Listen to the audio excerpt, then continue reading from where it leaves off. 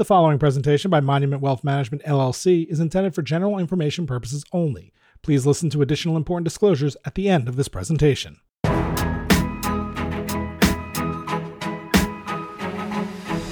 Welcome to Off the Wall, a podcast aimed at helping you answer the question, what is the point of my wealth? And what steps can I take to make that vision a reality?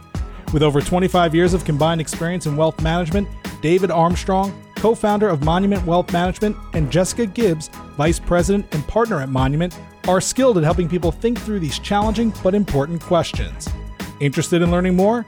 Connect with us on Instagram at Monument Wealth and follow along at monumentwealthmanagement.com.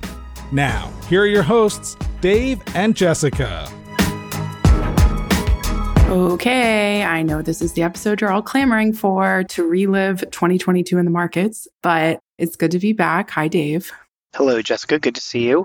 In the new year, 2023, how many times have you written the date wrong this year? Not once. I haven't either. I'm ready for a new year. I think a lot of people are.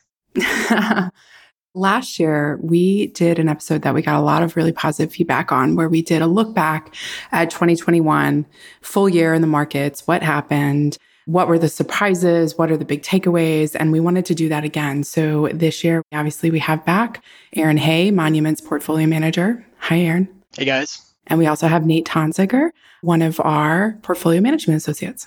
Hi, Nate. Happy New Year, everyone.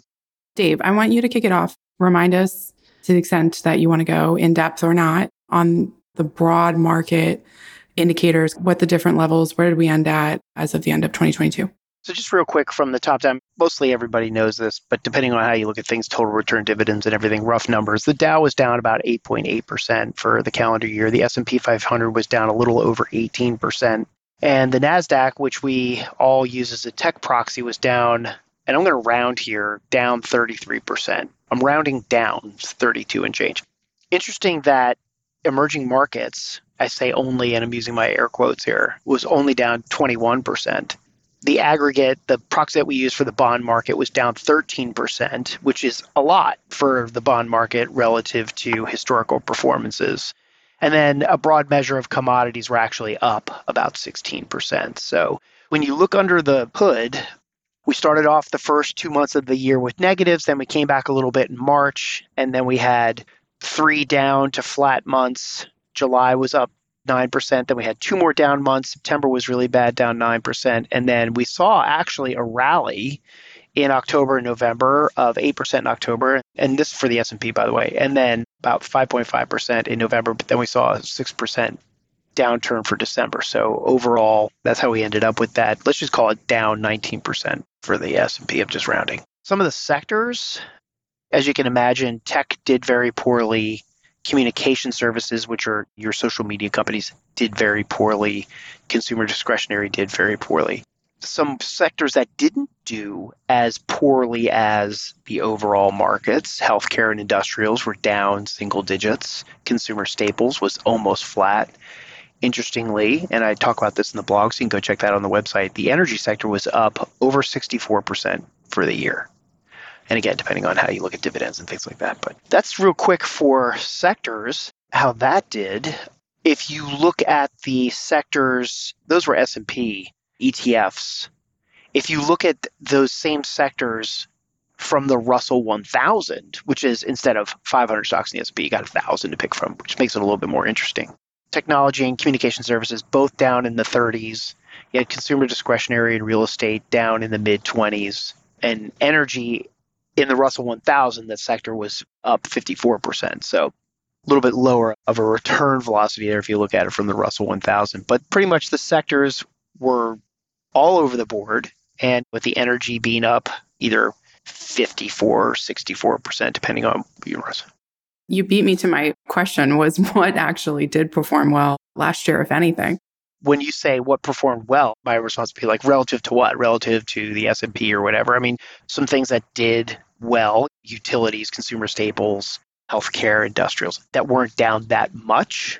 So if you had some of those in your portfolio, and frankly, financials didn't do as poorly as the S&P or the Russell. So kind of an interesting sector breakdown. Some of the things that did well didn't get talked about, did they, Nate? No, and I think that maybe is the theme of 2022 is for so long things that were neglected, to use maybe too strong of a term, but underappreciated. Companies with strong balance sheets, strong fundamentals.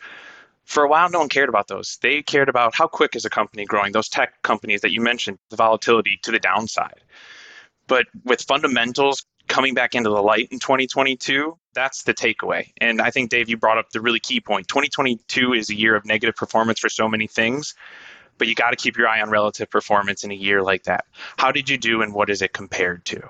Volatility on both ways. Energy being up, that's upside volatility. Then you have the downside volatility with tech. It's a volatile year that had intra-month swings that were large. I'll chime in here. Let's get a little specific about some stuff we do at Monument. We talk broadly about the equity markets. Let's start off with something that didn't go as well as we thought it probably should have or we would have liked it to. And that, of course, is flexible asset allocation, FAA, for longtime clients and readers and listeners. You guys know this is something we talk about a lot. And as a reminder of what FAA is, it's an ETF-based strategy that's designed to participate in trends. It's long only or in cash. It can be in stocks, bonds, or cash. It's designed to pick up on trends. When you're in an uptrend in the equity markets, it's designed to participate there. When there's not an uptrend in the equity markets, you should be in what we'll call risk-off assets, either bonds or cash. And of course, we got it with both barrels this year with both stocks and bonds being down. So FAA had a rough year. It's because of what I'll characterize as whipsaw. Dave, when you were in the intro talking about the various months that we had throughout 2022, you talked about a couple of up months and some down months. That's what we characterize as whipsaw. And we had it not only in the stock markets, but in the bond markets. And I think the defining characteristic of 2022 is that whipsaw environment. We had in 2022 3 times as many 10% equity market corrections than we had in all other years. And the same goes for bonds. I don't have the drawdown stats there, but bonds had their worst year in something like 40 years. So it really didn't perform how we intended it to perform in that type of a whipsaw environment, which we know is not great for this type of a trend model. We unfortunately got that in 2022. What I will say, though, is for the fixed income component of flexible asset allocation, we call that tactical bonds. It's the same intellectual property, but we apply it to just bonds and cash. So you're either in the bond markets or you're in the cash markets or you're in a combination of both. That actually did pretty well this year. And we proxy the benchmark for something like our tactical bond model as not being the U.S. aggregate, which, Dave, you mentioned at the top of the podcast. We look more at the global aggregate because we can be invested in both U.S. bond markets and across the globe. But we actually saw this year in that strategy roughly a third of the downside to the global ag. And that was actually due to tactical bonds, which, again, borrows from that same intellectual property from FAA, but it's derived from that model being in cash for 5 months in the year. So 100% cash, not in the bond markets at all. It's just sitting it out in something like a cash proxy, which we usually characterize as 3-month T-bills. So that actually did work pretty well. Just a few things to round out what else went well, relatively speaking. Nate, as you said, you need to keep things in context. Our single stock dividend models have done pretty well, and some shades of our trio factor-based models as well have done pretty good as well. Nate, you talked about some of these high-tech, unproven unicorns, too strong of a word. Actually, Michael Simblist, who is the CIO over at JP Morgan Asset Management, really brilliant guy. He had his annual introductory podcast/webinar yesterday, and he's written pretty extensively about, I'm going to borrow his terms here. He calls them the yucks and the mucks, young and profitable or mega valued and unprofitable companies. And I think you get what we're driving at here, which is companies within 5 years since their IPO, not profitable, or companies that are either hugely overvalued, depending on whatever metric you look at. I think the metric he used was just trailing price to earnings and looking at companies that are valued at like 50x earnings. Or again, a lot of these don't even have earnings, they're unprofitable. But I'd say that for the large part, and I'd be willing, if I had to go back and do an exhaustive postmortem on this, we haven't or have never owned in 2022 any of those quote unquote yucks and mucks. Our model disciplines are pretty good about kicking those out, either from a fundamental standpoint or also a valuation standpoint. We've got some guardrails on our model portfolio. So that's another thing, along with tactical bonds, that's worked well. And then just to round things out, you don't invest to take losses. That's backwards. You invest to compound your money over time and grow your wealth.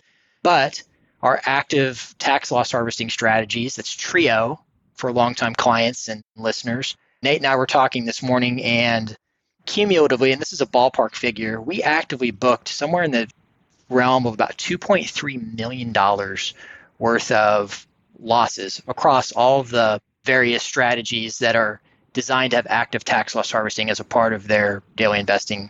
So there's some things that did pretty well. Again, it's those dividend strategies. It was the tactical bond strategies that we have, and then also basic active tax loss harvesting. Any other silver linings from the year? The one I guess I can comment on is not every investor has it in their portfolio. No investment is, and it's not right for every investor, but they're public non-traded REITs.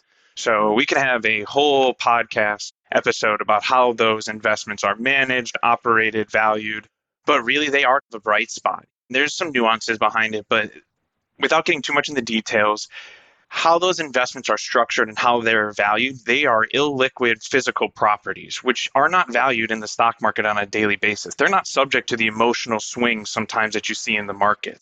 If tech is down 30%, as we kind of saw, energy was the only thing that kind of escaped the pull of those big names lower. Well, in some of these private investments that are a little more illiquid with longer term time horizons, the valuations can be a little more stable in the interim. I don't want to get in too much there, but that is a bright spot you've seen, and it's coming up in the news a little bit too for various reasons. I have a feeling we might touch on it a little bit later in the episode when we get to some of the surprises and what else we saw in 2022. But outside of energy stocks, and as Aaron mentioned, some of those tax loss harvesting strategies, which do add value from the rebalancing efforts, I would say that would be the other area that kind of saw some positive and some good performance. So Nate, you mentioned surprises. I'd love to pick up on that. So what were, in your guys' mind, some of the biggest surprises of 2022 in the markets? I'll start with the obvious one, 10-year treasury rate. If you would have told me that the 10-year would have peaked around 425 during the year and ended the year around 388 after starting the year around 150, I wouldn't have believed it. In fact, it was the year of weddings for me. So I was down at a wedding this year, speaking with one of my friends who works in real estate, and he was asking me what is going to happen with interest rates, because that matters to his business quite heavily, lending. And I told him at the time, I'd be surprised if they got to 3. And I think rates were around 220, 230 at the time. And as you can see, I was clearly wrong, which is why I don't really like making individual predictions over a short time period, the usual speech. But I think that was one of the biggest surprises for most people. Another one I thought was really interesting is we mentioned the positive performance in energy stocks. I kind of want to break out the performance of the underlying commodity, oil, and specifically WTI is what it's called, West Texas Intermediate, I believe is the term. If you look at the price of oil over the course of the year, as the conflict in Ukraine unfolded during the first half, right along with energy stocks, we saw oil prices move up and move quickly. However, in the back half of the year, energy prices fell off, and we're seeing that in some of the inflation data moderating. And you're seeing it as gases at the prices at the pump are moving lower. But you didn't see that in the energy stocks. Energy stocks were maintaining all the gains that they held from the price appreciation of oil earlier in the year, while oil sold off underneath. And that discrepancy is something that's interesting to watch, and something I'm going to be watching into 2023 is as oil prices come back down maybe in the 70s or away from 120, which I would think is an extreme range, how do energy companies hold up? I'd say my surprises are right along the lines of Nate's. He mentioned WTI and the discrepancy between oil prices and the actual underlying energy stocks. I think you're seeing how you can have commodity proxies that end up being not great proxies for the underlying commodity. That can work in your favor and against you. Here over the latter half of 2022, it's actually worked in your favor. As Nate said, a lot of these E&P names, like exploration and production, they've been remarkably resilient despite the fact that oil has come crashing back down to earth. It's picked up a bit here a little bit recently, but the price increases have really definitely been tamed, and I think you're seeing that too at the gas station as well. And there's a lot that goes into that. There was huge dumps out of the Strategic Petroleum Reserve, which can account for that as well. But that was definitely a surprise. I wasn't expecting that. I would characterize 2022. There's a meme. It's actually from Anchorman, great movie. Everyone loves Anchorman, where Will Ferrell's sitting back after they get in the fight and he's having a beer and he says, well, that escalated quickly. Yeah. I'd say that definitely describes 2022 in my mind. I don't think people outside of the Austrian economics crowd, which I will gladly raise my hand and say I was that guy over the last 10 years. My thinking has since changed, but I don't think too many people fully appreciated the level of monetary and fiscal stimulus that eventually came back to bite us in the ass. That's exactly what happened. I don't think that we had 40-year high inflation and the fastest Fed rate hike cycle in history on your bingo card. Dave and I and Nate, we like to go back and look at predictions from the prior year. Bloomberg puts out a really good aggregate piece. It's titled, they do it the same way every year. It's called, here's parentheses, almost everything Wall Street expects in 2022. They recently put out their 2023. But in 2022, I was scanning some of the baseline economic and market predictions. No one had 40-year high inflation. No one had this type of a Fed rate hike cycle in mind. They had some CYA stuff in there, which is volatility picking up and likely some higher inflation. But no one had what happened in 2022 on their bingo card, which makes it interesting and sometimes can make it very painful.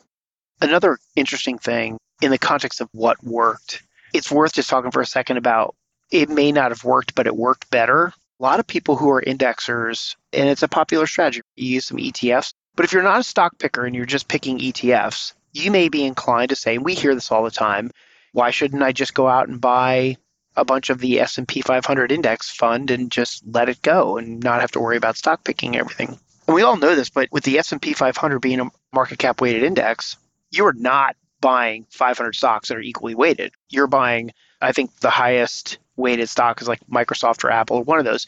And I guess depending on the day too. But those are weighted in the 5% range. 5% of the entire S&P 500 is weighted in one stock or two. I think there's 2 or 3 stocks that are in the 5% range on any given day. But there's 500, 498 other ones, depending on how many are in the index. It's not always 500. But you look at it and you're like, okay, well, what about Whirlpool? That's in the S&P 500 index. It is 0.02% weighting. So Whirlpool could do really, really well. Consumer staples could do really, really well as a sector. But if you're an S&P 500 index owner, it may not be moving the needle that much. Getting around to what did work was if you're an indexer and you are actually, instead of buying the S&P 500 exposure, you bought the S&P 500 equal weighted ETF, you did much better than just somebody who is basically indexing. You're essentially closet stock selecting when you just buy the S&P 500 index. You're passively investing in 10 stocks that carry a lot of the weight of the index. And so if you were in, say, the Invesco S&P 500 ETF, which is ticker RSP, Romeo Sierra Papa, and you were in that versus the SPY, you had a 7 percentage point better return than just being in the S&P 500 index fund, market weighted. So there were some things that did better that nobody's really talking about. The equal weighted, you're spreading the risk out across truly the 500 stocks. Each stock represents 1/500th of a weight. Some of the people who indexed like that did better.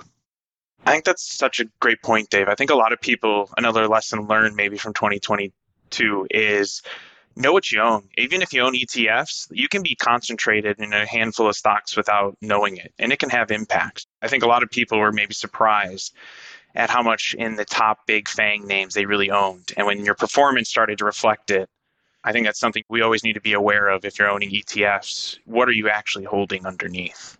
What's the conclusion that people should draw from all this? Because I think you've talked about some of the silver linings, but I think the feeling is still always crappy here. What's the conclusion? What's some positive that we can take from this? I want to be a positive person. I want to be optimistic. Yes, I know you are, Nate. What can I take away? Year is over. Stick it in the memory banks and you live through it. Dave, you wrote about this a little bit in your blog. There's been some negative years in the stock market that you've lived through now. And this is the first one for me. This is the first one where I can really say, hey, sentiment was bad all year and there was no place to hide. You got to look at it as an emotional learning lesson and an emotional benchmark. Now this gives me my emotional benchmark for the future. Anytime I'm feeling uneasy, this gives me a time to look back on, hey, remember when the bond markets were down double digits in December? Hey, remember when the S&P was down 20? There's little lessons you can learn to make you a better investor going forward from a psychological standpoint. Take the pain and I guess maybe smile while you do it. There's the optimistic side. That's pretty good. Aaron, how about you? Mine's pretty simple. Investing's hard. And I think people are finding that out. And I am subtly subtweeting some acquaintances, some friends and family that I know that I would receive text messages and emails, phone calls over the last couple of years since the pandemic started, which is, my God, this is so easy. Why are you not invested in all these meme stocks?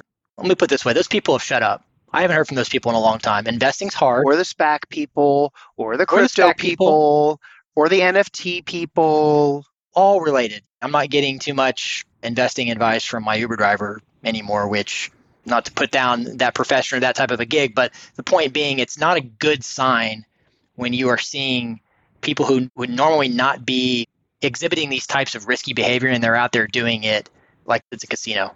Investing's hard. And I'm just going to continue to reiterate the biggest thing that we tell our clients. We told clients this back in, I remember it very clearly, November of 2021. We had a very specific client who was asking us about crypto, and we did a deep dive and we brought some people in and had a roundtable discussion. But along with that discussion, we continue to hammer the message, which is this: don't risk what you have and need for something that you don't have and you don't need. This is a long game. We can slice and dice performance by any time period you want, and I can make any manager or any individual investor look great over a certain time frame. Not to dunk on Cathie Wood and the ARK funds, but she's in the crosshairs these days. Her fund is really taking it in the press, and she's had some pretty terrible fund performance. At one point, she was the new paradigm. These yuck muck companies that Symbolist talked about, these quote innovation stocks, this was supposed to change the game. And that stuff has since come crashing back to earth. So the point there is, this is a long game. Don't blow yourself up. And again, don't risk what you have and need for something you don't have and don't need. Our clients, for the most part, you don't need to be hitting home runs. You've already hit the home run building your business, building all this wealth, depending on how you acquire it. You spend a lifetime doing it. Don't blow yourself up. And I'd like to think that for the most part, we have clients that really take our advice and aren't out here trying to do something they know they shouldn't be doing. That's sort of a way of saying hats off to our clients for being good clients in that regard. That's true. This is a public shout out to all of our clients for being great clients and taking our advice. Having great behavioral finance tendencies. Not that we normally talk about this stuff in the podcast, but I'll just throw it out there to the 3 clients that listen to this. Hi. Hi. Yes. Happy New Year.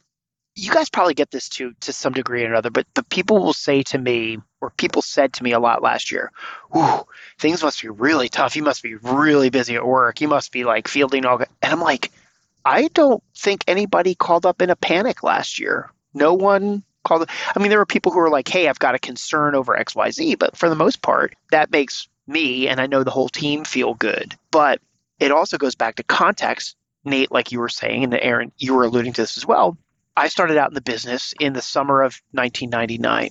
So I had let's just call it 6 to 9 months before the wheels really started coming off everything. And I'll never forget, in the fall of 1999, sitting in a meeting with a client at the firm that I worked with. It wasn't my client. I was new in the business, so I was just observing. And there was a research analyst at my firm. I started out working in a firm called Donaldson Lufkin Jenrette. It's gone now, but they hung their hat on research. They were a research shop. So everybody who was a research analyst there, whether they were strategy or individual securities or whatever it was, just really, really smart and well-respected people. And one of the research analysts was bearish on everything that was happening with all the internet stocks at the time. As he was bearish, all those stocks kept going up. Pets.com, Webvan, you remember Inktomi, everybody remembers all of the stocks that were just going through the roof. And this client said, you guys hang your hat on research and you talk about how smart you are, and all the while your research analyst, Mr. Jim Smith, is saying that this is unsustainable and it can't happen and everything else. Yet meanwhile, I have bought Webvan and WebMD and drcoop.com and all these crazy things, and I'm making money hand over fist. So who's the smart person and who's the idiot in this scenario? And I was like, ooh, whoa. I'll never forget, that was the moment where I was like, people are out of their mind with this whole internet thing.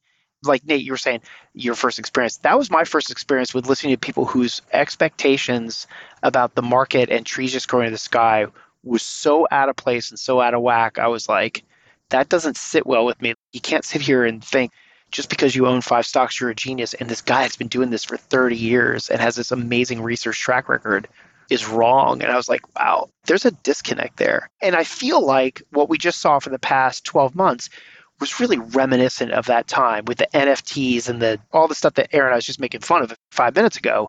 It just reminded me of those times. 20 years from now, I mean, hopefully I'm still talking about this kind of stuff, but I may be wearing a bib or something, but if I'm not drooling all over myself, you guys will be the ones who say like, oh, I'll never forget 2022 with all the NFTs and the crypto. Like you'll start talking, you'll reminisce, be like, I remember back when I was a young whippersnapper in the business. And Is that what happened. we're going to sound like? I don't know. That's my impression of what you'll sound like. Like we like to say, we can't predict the future. We can always play with possibilities, probabilities, but possible, sure. Probable, I don't know. Maybe that's what you sound like, Jessica, when you're older. I definitely won't. Well, I'm the financial planner here, not the markets expert. But for me, I think about what is the conclusion from this year. For me, it comes to cash flow. I think about what if you were planning to get a mortgage and all of a sudden the rates change dramatically? What does your cash flow look like? What is it that you need money for cash in the next year or so for major expenses? Where is that going to come from? What if you've done the work and you don't need cash? How do you know if now is a good time for you to invest versus stay in cash? I think a lot of those answers come down to knowing and understanding what your cash flow is, what it's going to look like in the next 12 to 18 months, so that you can really make the smart choices of, do I keep it in cash or do I invest? I think that's a question that we get a lot from people. And I think they're more trying to ask in the sense of market timing. I think maybe is where it comes from, but our answer always comes back to, if you don't need this cash, then yeah, now's a good time to invest in equities. And yes, it could go down a little bit, but it could also go up. But if you're someone who does need that cash in the next 6 months, and our answer is going to be different. Our answer is going to be keep it in cash. So I think this was a good exercise in knowing what your cash flow needs are, because when the market goes down, when you see your account values go down, when you see your borrowing amounts change, it really feels like a gut punch. It's very stressful. I like, Nate, what you said about filing this past year away in your memory bank, because I think it is a good indication of when push comes to shove, you may be put into a position that you really don't feel good about. Try to keep yourself in a good position. That's why I always think about, what is your cash flow going to be? That's what I always talk about with our clients. It cuts both ways as well, talking about, especially with interest rates and cash needs. For a long time, since I started my career, and Dave, you said 1999, mine was right around 2010, so coming out of the great financial crisis, I was been taught, or the drumbeat for the entire time, or not the entire, but a good 10 years or so has been, be prepared for a rising rate environment, be prepared for a rising rate environment. We started to get that a little bit in 2015. Fed took their foot off the accelerator on rate hikes back in 2018, I believe it was when it was, but we more or less have had zero rates. Savers have had no place to go. The whole concept of financial repression and TINA, which is there is no alternative, you've got to be in stocks or nothing. You can get yield now. Admittedly, at this stage of the game, might not be a positive real yield, given where inflation is, but we're creeping closer to that point to where yields are such a place and inflation coming down to such a place that you're actually starting to eke out some positive real yield depending on what you're investing in, whether it's municipals, investment grade corporates, or even high yield. So it cuts both ways with rates, which is, hey, 6-7% mortgage rate, oh, that sucks. Well, savers now, or someone who has cash to invest and cash flow based planning, look at fixed income right now. This is not a bad time to be looking at that. It cuts both ways. Yeah, if you have your cash that's just sitting in cash in the bank checking account, now is your opportunity to go find Google high yield savings account, and you might actually get something. I want to come back to Nate mentioned it earlier. He mentioned the phrase, what he's watching in 2023. He mentioned oil. I'd love to kind of hear what you guys are watching in 2023. I only have a couple things, and I think this may more or less mirror some of the stuff that Dave and Nate are going to throw out there. I think we're going to continue to see, maybe not immediately, I think the quote unquote growth stocks, however you define that, and we'll just say large cap tech, I think we're going to see a bounce in those at some point in 2023. I think you're going to see some of these tech names outperform, which is going to catch a lot of people off sides because people are incredibly bearish right now. And I think you could potentially get a bounce there. I do think there's going to be a longer term continuation of the theme of more value stocks, tangible stocks, companies that deal more in tangible goods and not necessarily a service based. So thinking of industrials, materials, the unsexy parts of the economy, the unsexy parts of the market. I think you're going to see a return to those types of companies being in favor and those types of stocks being in favor. We call that a style box rotation, is sort of a technical term. So going from more of the quote unquote large cap growth to something like a large cap value, starting to see that trend continue to play out over time. And then the other thing that I'll be looking for is at some point, you're going to get some outperformance out of non-US stocks. It's going to happen at some point, whether that's in developed international, which is your EFA stocks, or in EM. It's going to happen. I think that's going to be largely dependent on what happens with China. So there's a lot to watch for there in 2023. I have a couple of varying opinions, or they vary from what you all just said, but I want to come back before I get into that question, and I just want to come back to something, Jessica, you said before, and it was the tag on to what Nate said about like, hey, file this away. But I want to point out that there's another way to file something away, because if you think back to when the market was down really bad, how bad you felt, and if you found yourself saying, I really wish that I had sold some stock back when the Dow was almost about to hit 37,000. And people are like, God, I wish I had raised some cash then. Okay, great. You should file that feeling away as well. Because someday when the Dow gets back to 37,000 or the S&P gets back to around, let's call it 4,800, are you then going to say, okay, now I'm going to raise some cash? If you said that you would wish you'd have done it when it was at 37,000 back in January of 2022, and it gets there again, are you going to raise cash? And I suspect the answer will be no, because people will be like, woo, the market's coming back up and I'm feeling good and I'm not going to sell now because the market's going up. There are these two things to catalog. One is catalog how you feel when things are really bad, and catalog how you feel when things were really good, because those two emotions together drive a lot of behavior and fear and greed and wish and hope and those kind of things. It's another great thing to file away is, hey, if the market got back up, would you sell? People right now would say, hell yeah, I would. And then when it gets there, they'll say, let's let this thing run. It's going to happen. But that's my point out. I think we all know what we say about predictions. They're fun to make just because we're all intellectually curious and we like to know what we think, and the discourse is interesting. But before I even get into it, the thing to remember is that it shouldn't matter what anybody's prediction is, because likely it'll be wrong. They're not actionable. There's three buckets. There's ideas that are interesting, ideas that are actionable, and there's ideas that are both. These fall under the interesting and not actionable thoughts and thinking. But I actually think that one of the things for 2023 is that there's probably a much higher probability of stagflation, high inflation, low growth, than there is on resurging inflation. I don't think we'll see inflation surge back up higher from here. This is my prediction. So I think we'll see more of a low growth, high inflation environment than a massive boom in inflation again. Personally, I think we've hit peak inflation. We have seen peak inflation. And I've written about that before, where I think it's a lot of that inflation was the function of money growth. And Aaron, you said that before, when you pump so much money into the system. I think that's bled off. So that feeds into my prediction there. I do have a different opinion on the tech than Aaron does. So this is always kind of fun when we disagree, because it doesn't matter that we disagree, because again, this is interesting and not actionable. But I think some of this, I'll call it price resetting, some of this price resetting that has taken place in the big cap tech names, I think it's actually going to continue a little bit in 2023. And I wouldn't be surprised if tech is once again another underperforming sector. Aaron's got a great point, which is, hey, at some point, people are going to think enough is enough and they're going to get it. I just don't know if we've seen the enough is enough point. So that may be where I think the space is still a little overcrowded.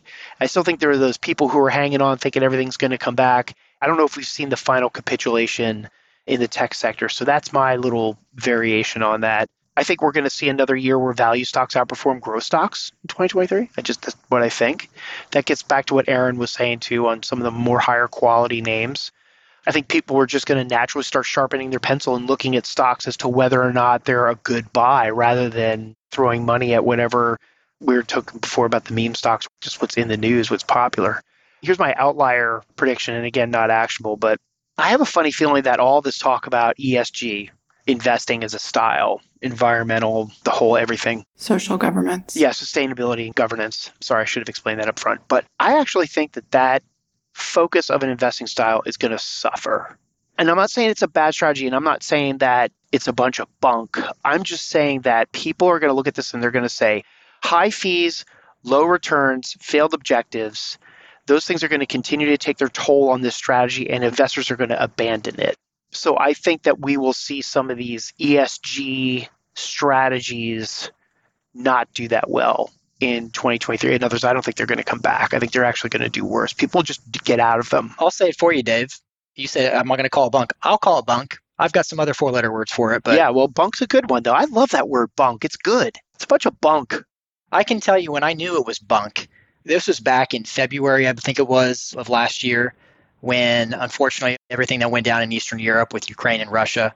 And this was a literal Bloomberg headline. It was European economies, European finance ministers, whoever is responsible for this, considering a push to make defense contractors, people who produce missile batteries, et cetera, to classify those types of companies as the quote unquote good participants in an ESG framework so they could get them more financing.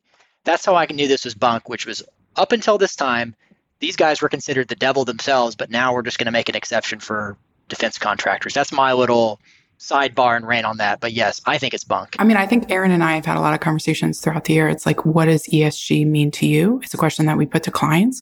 And I think rather than just going with ESG as just a industry-wide term, and I'm going to invest in this way that is marketed, to think about for you personally, what does that look like? And as a planner, I also feather in charitable giving as part of that, is that your charitable giving could be part of how you view ESG for yourself and your portfolios. If there's industries that you want to screen out, industries that you actually want to invest in, like put forward, it feels to me, Aaron and I, we've had a lot of conversations about it. It's a lot more nuanced than just saying, I'm buying an ESG mutual fund. You can definitely go down the rabbit hole because you can't just throw out there and say to yourself, like, I'm an ESG investor. That's like saying, I like to eat food. Oh, no shit. So do I. There's a lot to talk about there. So I'll just throw this out. It's a buzzword. I think it's captured a lot of attention. As a portfolio manager, I don't like it. I think it places murky constraints on sectors and increases risk. It compromises returns, blah, blah. I'd said all that. I think investors suffer. But here's an example. 75% of all ESG funds own Amazon. Someone just take a guess and tell me what you think about the massive carbon footprint of Amazon. And all the while, 95% of all of Wall Street has rated Amazon as a buy. Meanwhile, it was down 40% in calendar year 2022. And now you take the other side of the coin, which is the ultimate ESG villain, ExxonMobil. I mean, what did we say it was up? I think it was up 80% last year. I think Exxon was up 80. I'm swagging that a little bit, but it's around there. And nobody wanted it. Nobody in the ESG world wanted it. So those constraints that are at work, I think that's one of my predictions. I think that ESG is going to suffer next year. And I'll just kind of wrap it up by saying that if I have to guess, my picks for making my podcast bet is that my picks are going to be value stocks. I think probably some of the smaller capitalization indexes are going to do well relative to these big cap tech names. I think I previously said I think are going to continue to suffer a little bit. I think commodities are going to continue to do well into 2023. Of course, that's a big catch-all. That's like, hey, I'm going to catch a big net of fish. I just don't know which fish are going to be in it. And like Aaron said, I wouldn't be shocked to see international do a little bit better than what everybody has been seeing over the past few years and probably people are expecting going forward. Those are my rough things. I think we go to 15 votes in the House before a speaker's elected. There you go. There you go. Look, I'll take the over. interesting, not actionable, but there you go. So next year when we do this episode, I want to play back that clip, have a little like twinkling music, and then play back your clip and then come back and be like, was Dave right or wrong? I want to do a little scorecard. We'll save that for next year. And if I'm wrong, it won't matter because it's not actionable advice. Who It's just cares? fun to talk about. And our 3 clients who are listening to this are all laughing in the car. So So Nate, I want to give you a chance to wrap up any other things that you are watching in 2023. If you want to dive into predictions, you're welcome to. If you don't, that's okay. So the prediction I'll make is fundamentals will matter, and we're in a show me market. So if we're in a show me market where fundamentals matter, meaning we need to see on a balance sheet, we need to see the cash flow. Long gone are the days of free money. They like to say that Uber subsidized the millennial generation for years. Uber lost money by letting anyone and everyone use their service. And that was a business model that garnered interest from investors. Well, if I have a bond that will give me 4 or 5% now that rates have risen, I need to see clarity in my stock investments. I need to see quality. I don't like the whole value growth debate. I understand where it comes from. It's the generic classifications of stocks. But in a lot of worlds, people say Amazon and Apple are growth stocks. If they can show value stock qualities pay a dividend, show free cash flow, manage their expenses, and keep their margin growth. They will easily participate in an uptrend in this kind of market that wants clarity and growth. I'm still waiting for the day where Amazon splits Amazon Web Services and the retail business and pays a 6 or 7, some absurd dividend on the retail business. That's where we're heading. We're heading, I think, into a market that is going to value cash flows, fundamentals. And we saw that this year was the start of it. I think that's a longer trend that we'll see. Well, I think with that, I think we'll wrap up. Awesome. Thanks, everyone, for listening. Always fun. As we start year 3 of the podcast, Steve and I just want to say I really appreciate everyone who's been tuning in and listens and gives us feedback and has ideas about new episodes that we can do. So if you have an idea, if you'd love to hear us talk about something or have a guest on, we are all ears. We'd love to hear it. So let us know.